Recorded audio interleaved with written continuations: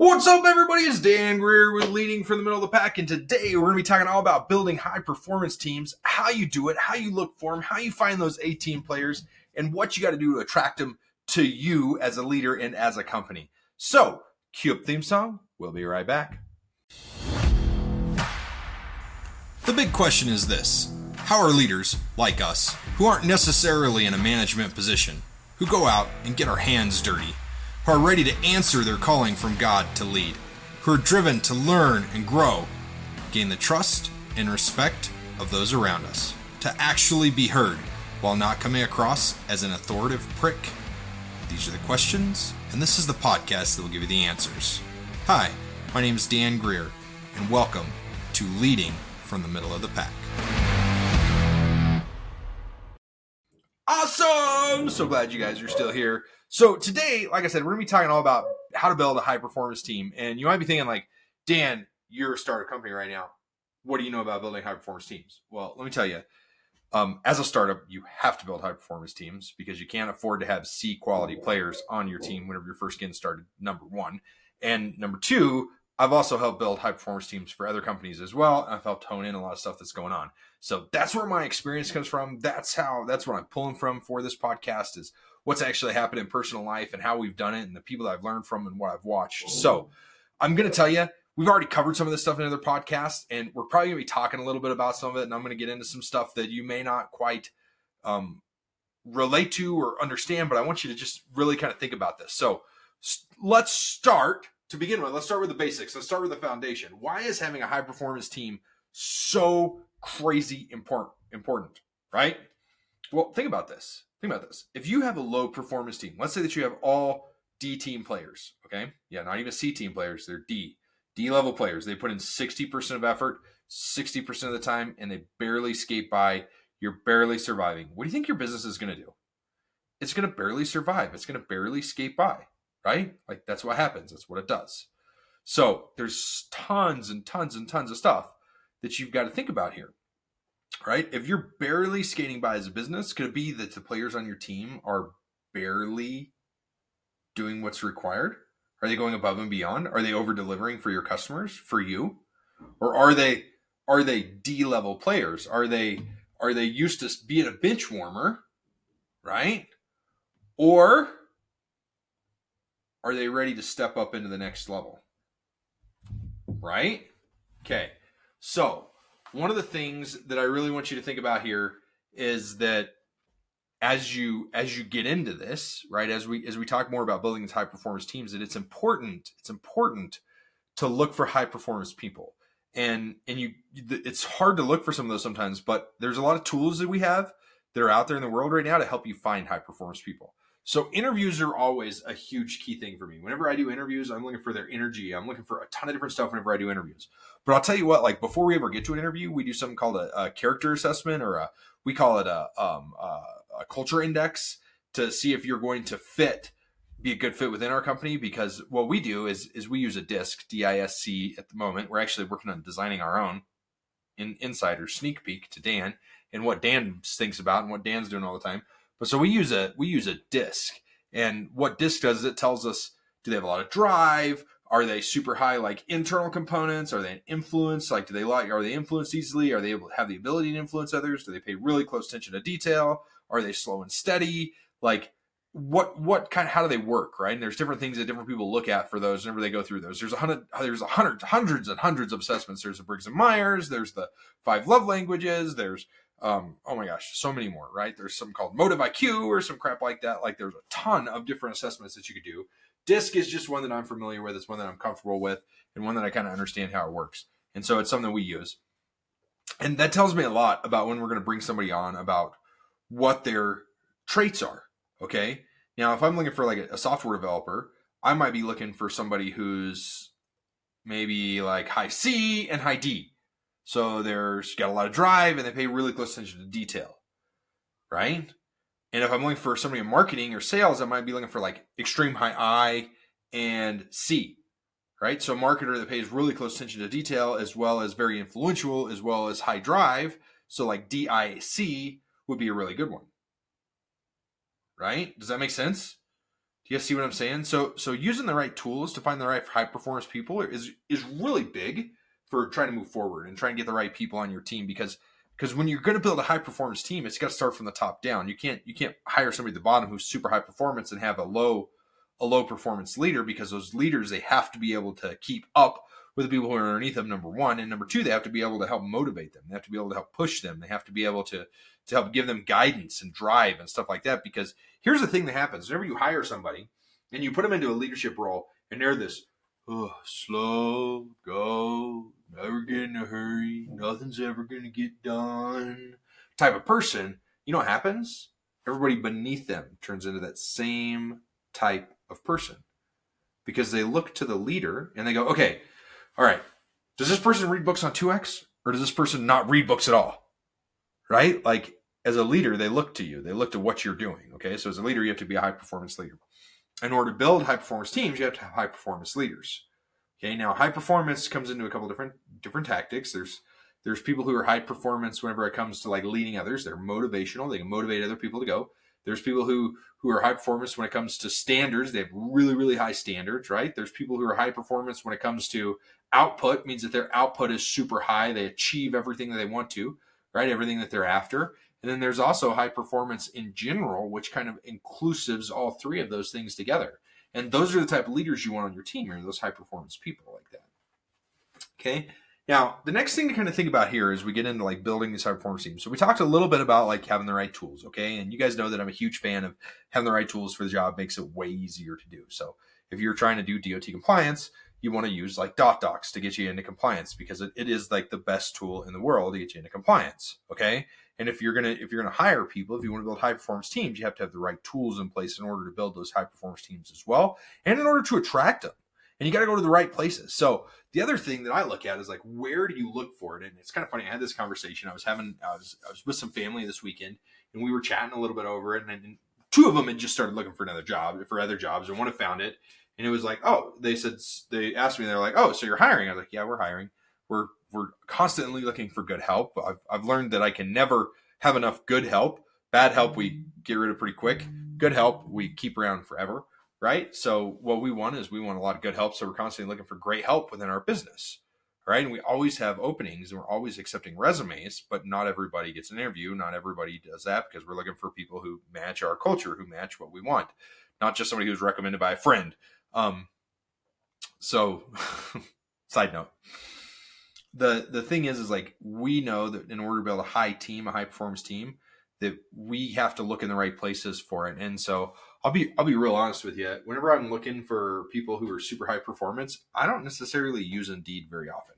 Very seldom do I use Indeed as a job search anymore.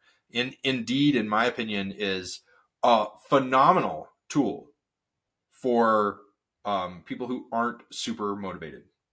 And I don't mean that in a bad way. So if you're using Indeed, I just want to like pause here for a second and say it's okay to use Indeed. I used to look with Indeed all the time, but I can tell you that I find better candidates on LinkedIn.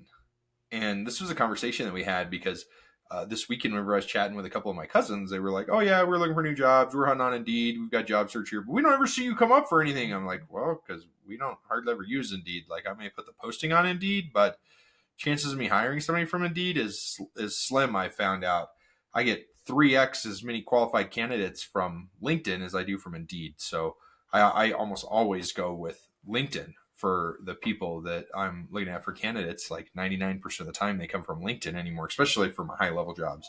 Now, jobs are specific to an area, a little bit harder to find on LinkedIn if you're not doing remote work, but you can totally find them. There's a lot of people who are willing to move for A-level high performance teams.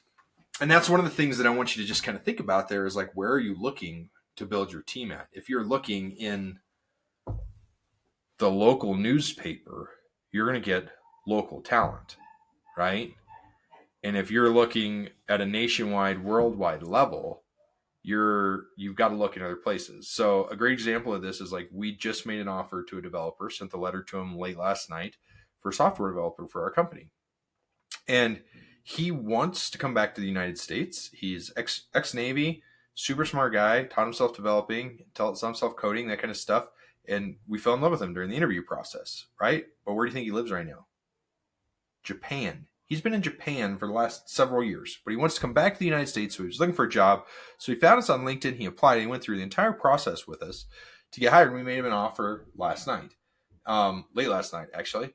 But my point is like, you have to be willing to look all over and recruit worldwide to build high performance teams, right? Our accountant doesn't live in the States either. Now she's a 1099, but she doesn't live in the United States, and she does great. I wouldn't trade Rochelle for anything in the world, right? Now we have some people who are United States based, and a lot of them are. Like 99% of our team is US based, but you can't be afraid to look worldwide to get top talent. You've got to be willing to think outside the box when it comes to that. That's what's really going to make you successful. That's what's really going to set you apart from the rest of the world when you build these high performance teams. Is you've got to find people who complement you, who work together, right? You got to look at their characteristics, and you got to figure out strategies for how you're going to work together. Is this person going to be able to lead a team? Is this person more of a follower? Like when we looked for developers, we were looking for people who could lead a team, who could grow this program, who were looking for something and could fix it, right? They didn't just notice a problem. They didn't find a problem. They found a solution, which is a whole nother podcast I've done earlier. If you haven't heard it, you should go back and check it out. I can't tell you what episode it is because I don't remember, but it was a really good one about don't find problems, find solutions. Anyways, my point here is like, you've got to be willing to look in the right places and different places than everybody else is looking. And in 3 years, LinkedIn isn't going to be the place to look. There's going to be someplace different. Like, I know that.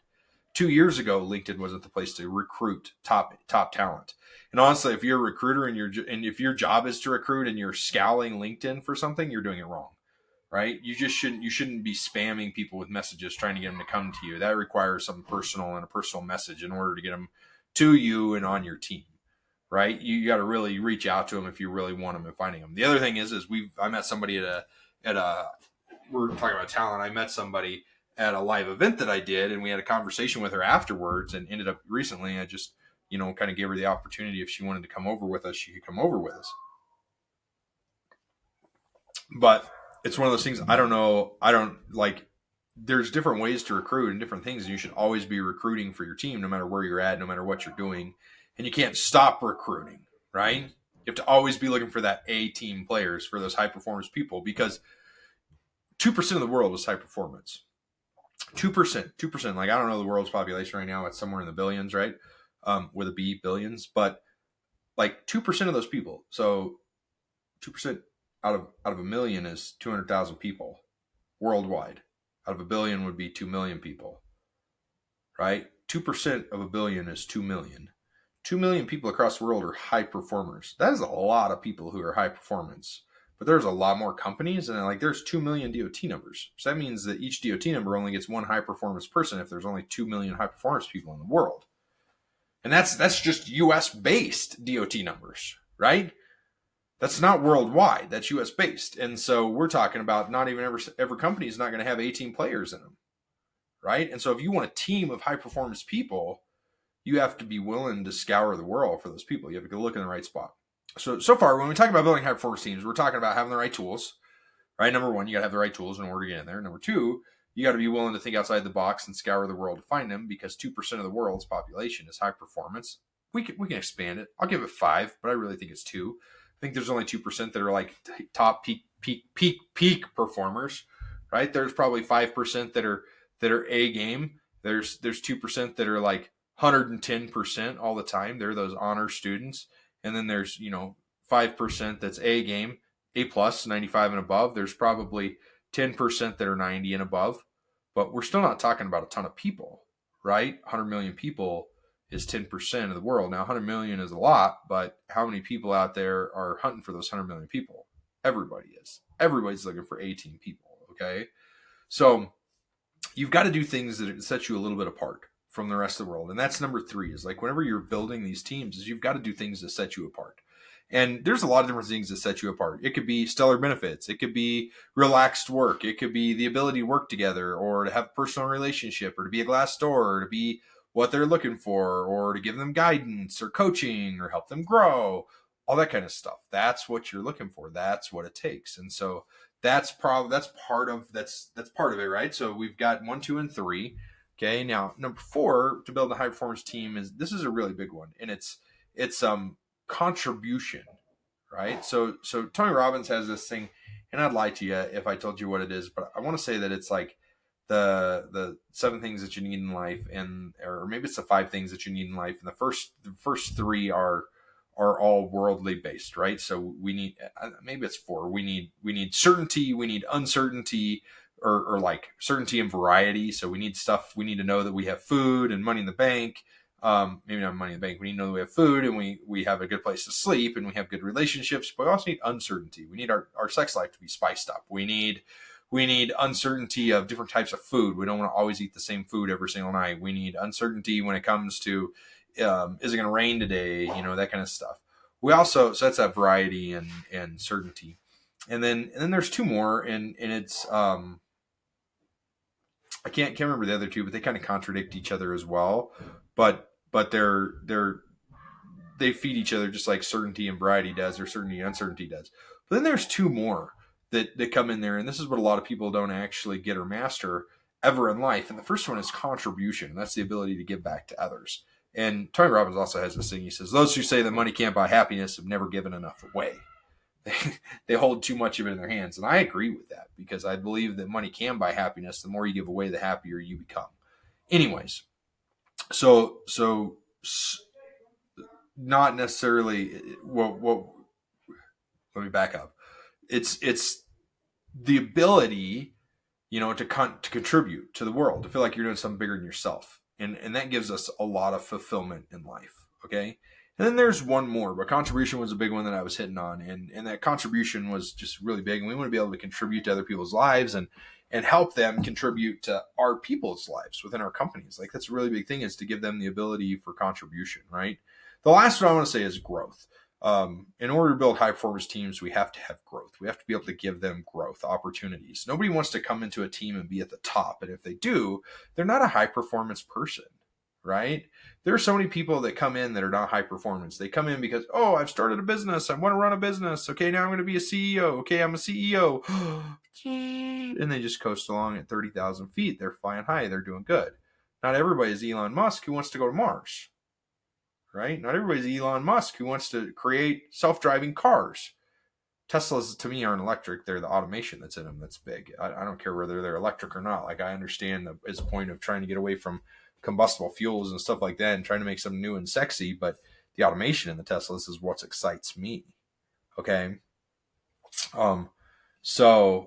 So we've got to have that way for people to grow. We've got to have a trajectory path in order for our team, for them to have growth. We can't expect somebody to come in at the bottom and to stay happy down here the whole way, right? They don't want to flatline. They want to grow. They want to see that growth up. They want to see where they want to see that they can come in here and start here. That's what they want. Get my hands closer together so you can see them, right? Because if they can start here, and they can grow to here, okay, that's huge. That's huge, because look at that path. Look at how much they're going to grow, right? Like, chink. And that's just here. And we've got to convince people that this area here where they could grow to is actually just the middle point, because actually it comes way over here, right? Like, it keeps going up. Like, there's no cap. There's no cap on it. And that's part of it. The last thing that I'm going to bring up on this, guys, is energy. And if you're trying to build high performance teams, you have to have energy. You have to project energy. You have to give them energy, and your team has to have a ton of energy on it as well. So that's like the big things when it comes to high performance teams and building them, is you've got to have those key characteristics in them, and you've got to have a lot of energy in yourself as well as energy in your team. And it's got to be positive energy. Negative energy will do the exact opposite of what you want it to do. If you have negative energy, what's going to happen is your high performance people are actually going to go from A+ players to A players to A- players to B players to C players to D players to failing, because your energy is negative. Or the other thing that's going to happen is it's going to be, exactly, they're going to leave. They're going to see themselves go from A+ to A players. And they're going to go, whoop, I'm out. I'm looking for an A+ game. That's what A players do. They don't stick around whenever it starts becoming B team material. They're not there for that. They're there for growth. So anyways, guys, hope that's it. Hope you enjoyed it. Hope you got a lot out of this. I know it was a short, sweet, and to the point, but if you liked it, I'd like you to share this podcast. Grab it, share it, tag me in it. The Real Dan Greer, at Real Dan Greer. That's what it is. You can find me on any any social media channel, Real Dan Greer. And if you didn't like it, what the heck are you still doing here? Why'd you waste all this time? Man, what a loser. Oh, did I say that out loud? I should probably cut that out of the film, but I probably won't. Anyways, hope you guys enjoyed it. We'll talk to you later.